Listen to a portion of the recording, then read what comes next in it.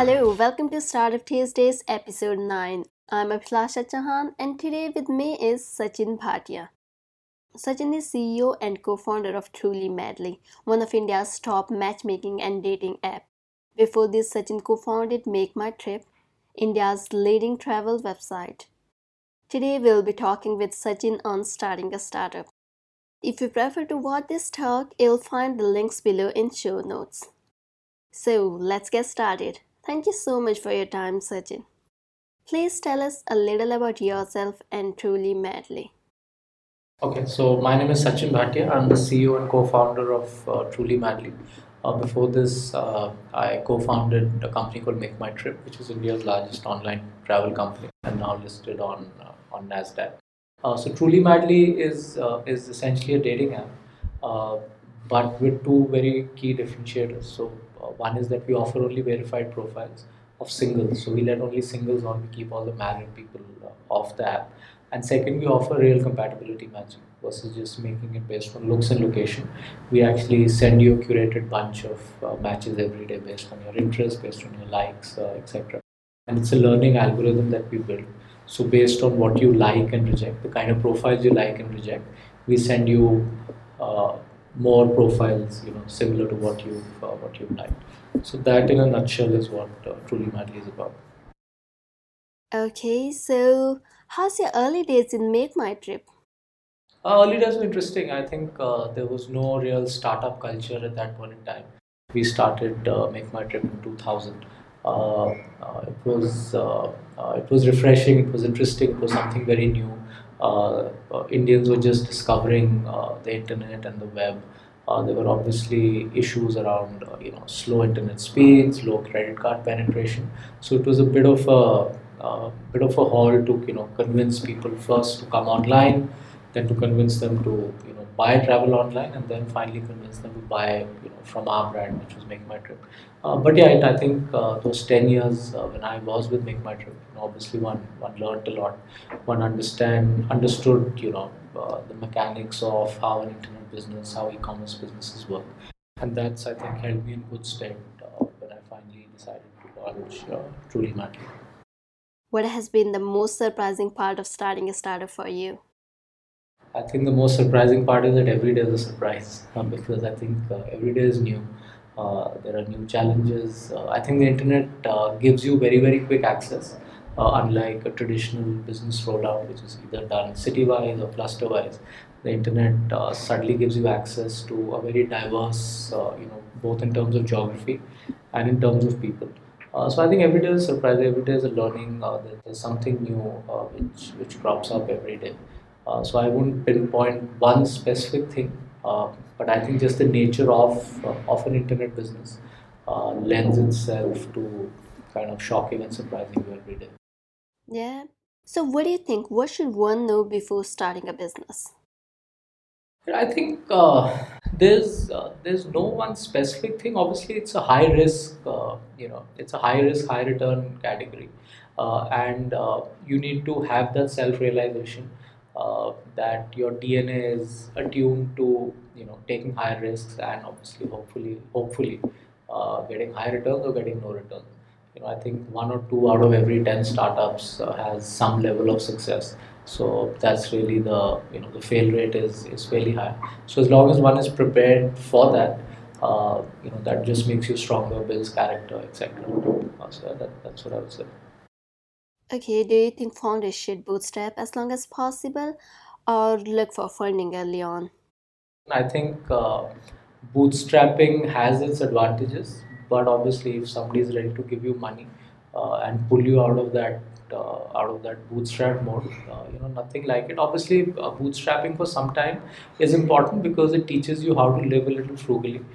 And I guess every startup will go through ups and downs. So I think if that early learning that you have while the venture is bootstrapped helps you in the downturn. So even if you're bootstrapped, you get funded, there will be a downturn. There will be a time when money will be tight, and those learnings then are very, very useful in kind of carrying on, continuing. So I think there are bootstrapping is great. Like I said, it builds character, but the quicker you can raise money, there's no harm in doing that. um, What are some of the common mistakes entrepreneurs and marketers make with their marketing strategy? I think the biggest one is really not talking to consumers. So typically, I see a lot of entrepreneurs have spoken to friends and family, people they immediately know in their circles, and based on that, come up with business ideas or marketing ideas. I think one has to really go out there and speak to tons and tons of people. I remember when we were even toying with the idea of Truly Madly, we went out directly and indirectly through primary and secondary research, spoke to nearly 5,000 people across the country. And that's when we realized the real need lies for the 18 to 26-year-olds when it comes to discovering people, etc. So I think that's the biggest mistake, not having key insights. So one is from business perspective, and secondly from a marketing perspective. When you're creating marketing campaigns, when you're briefing agencies, there has to be a key insight, a marketing insight, a consumer insight, which is very, very critical. And not having that, and I see a lot of creative briefs which are without any insights, which pretty much try to tell the agency or the communication partner or your internal team on what to do without the backing of that very, very core insights. That's fundamentally, that's very critical. Yeah. What three things should every marketer keep in mind when starting a campaign? I think again, going back to my earlier point, having that key insight, understanding what your customers want, and then obviously testing out different pieces of communication with customers. So you might have a campaign idea, you might have an idea for the communication, but the communication can be put across in different ways. Now, which way would be acceptable to your core audience has to be tested out. You don't know what will succeed, what will not, right? And I think that's very important. And for that, fundamentally, one has to have a cluster of people who represent, different demographics, which a marketer is addressing, and go with these ideas, with these pieces of communication to them, and see what is working, what is not working. It might be fine tuning just one single word in that piece of communication, right? And that could make a huge difference. So I think those are a couple of things one needs to kind of be aware of. Okay, so what advice on building company culture do you have for founders? Yeah, see, culture is, I think, honestly, something very personal. Culture is really top down in a way. Culture is something which the founder or the founding team is about. So you have to be true to yourself. If you're true to yourself, is only when you can be true to your team. So if your nature is say aggressive, volatile, etc., then that will define your company culture. I'm not saying that's wrong or right, but that is what will define your company culture. If your inherent DNA is that of a consensus maker, is that of taking people along, then that is what will be the company culture. So I think one has to be aware of one's own personality, of how one wants to, what does one want from that culture that one wants to build in the company, and then obviously bring everyone together to follow that culture. So here at Truly Madly, for example, it's all about openness. It's all about sharing. It's all about empowering women. That's what the app does in a way, right? The app empowers women, keeps them safe, and those are elements of that is what you find in our culture. So you won't find any cabins or rooms in this entire office. So a lot of this starts from your workspace and how you then build culture around that. Hmm. What's most useful piece of advice you've ever heard? Like I said, it's about being true to yourself, and building businesses around what one truly believes, and not building businesses the way the people want you to build the business, or investors want you to build the business. So it's, I guess, yeah, it's really about being true to yourself, what you believe, and how that translates into a business idea. So yeah. Yeah, so what was the biggest motivator for you in your 20s to lead an intense life to get where you are now? Yeah, I think in your 20s, one doesn't think that deeply, to be honest. One obviously wants to see, you need to know what you want from life, right? So either you want the comfort of a of a career, of a job with a very predictable, progression in your career at the work front, a salary, a fixed salary every month, or you want to say, hey, I'm willing to take a risk. I'm in my 20s. I don't have a family to support, and that's the right time really to probably start your entrepreneurial journey. So yeah, so I think the realization that entrepreneurship is exciting. Entrepreneurship can lead to to different things, to interesting opportunities. So I think that was the real motivator. Obviously, there's money, there's success. All of those are motivators. But I think it was that belief in doing something different. It was the belief in doing something which will actually have a huge impact.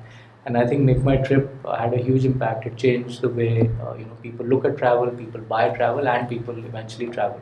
It encouraged a lot of people to because it made it so easy. It encouraged a lot of people to take multiple trips a year, go on holidays, take weekend breaks, etc.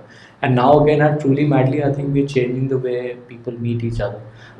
We're changing the way girls now have an option when it comes to choosing, the man in their life. Because inherently, if you look at a girl's DNA, when she goes to a store, for example, she will, go through five, six pairs of jeans, and then maybe decide to pick up one pair of jeans or go to the shop next door.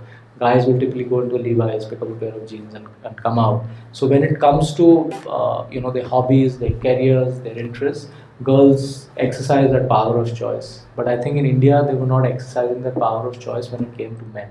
So I think that's the difference we made, and that those are the kind of things which encourage me, which motivate me personally.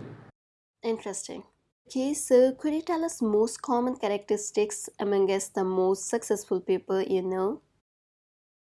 I think the ability to work hard and the ability to see through things, right? See through things to its entirety, to its end. A lot of people, start a marathon but don't end up finishing it, right? So I think successful people finish what they start off to do. And that finish means having a lot of uphills, having downhills, having flat runs, just like one has in a marathon.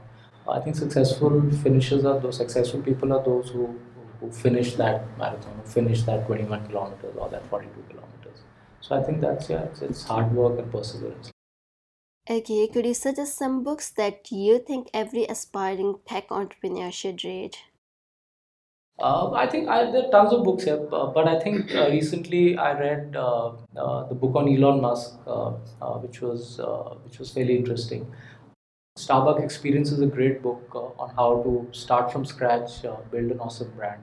And even this book by Devdutt Patnaik called My Gita, I think there are a lot of parallels with business. As an entrepreneur, if you to pick up, similarities between what it says and business and entrepreneurial journey. So I think some of these books are, at least among the new books, these are some of the books which are really compelling and everyone should read these.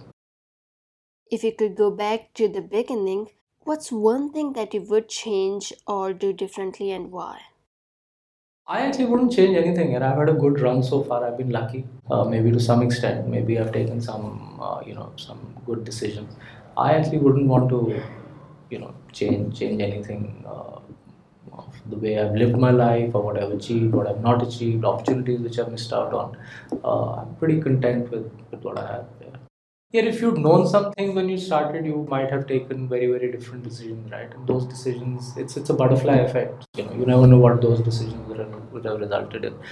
So I think imagining all of this probably makes little sense really to me. So no, there's nothing I would have changed. Maybe the one thing I used to feel, we were three co-founders at Make My Trip, and none of us were techies, so we would keep gripping that. Hey, we wish one of us had at least done comp science, and it would have helped us in the early days at least. So maybe somewhere if there was one thing, or that hey, maybe I should have done comp science. Listen to my dad, done comp science when I was in done science in school, and then done comp science after I finished school. But well, things have panned out okay, so no complaints. Okay, so what advice do you have for aspiring entrepreneurs in college? Yeah, I think, like I said, have the clarity of what you want to do. Know yourself. Know whether you are a risk taker or not. If you are a risk taker, I think there's nothing like setting off on an entrepreneurial journey. But yeah, I would encourage them to at least finish their education. I meet a lot of young aspiring entrepreneurs from some of the top tier colleges who want to give up studying and get on to starting a company of their own. And I keep telling them that you got admission into such elite colleges. People would give an arm and a leg to get into such colleges. Finish that education, and maybe even work for a couple of years, because make mistakes at other people's expense, really. Get a couple of years of experience, and then obviously, if the entrepreneurial bug is still strong, then go and take that leap. So I think, yeah, finishing that education is so, knowing yourself, finishing your education, maybe working for a couple of years. I think it really helps, because everyone looks at outliers like Bill Gates or Mark Zuckerberg, who did not finish college, but then those they are outliers. For 99.9% of the others, it probably helps to finish your education, get a couple of years of work experience, learn from that. It'll give you exposure. It'll give you insights into how organizations, how large or small organizations work, and then obviously take the plunge. Okay, that's all for today. Thank you so much for your time. Yeah.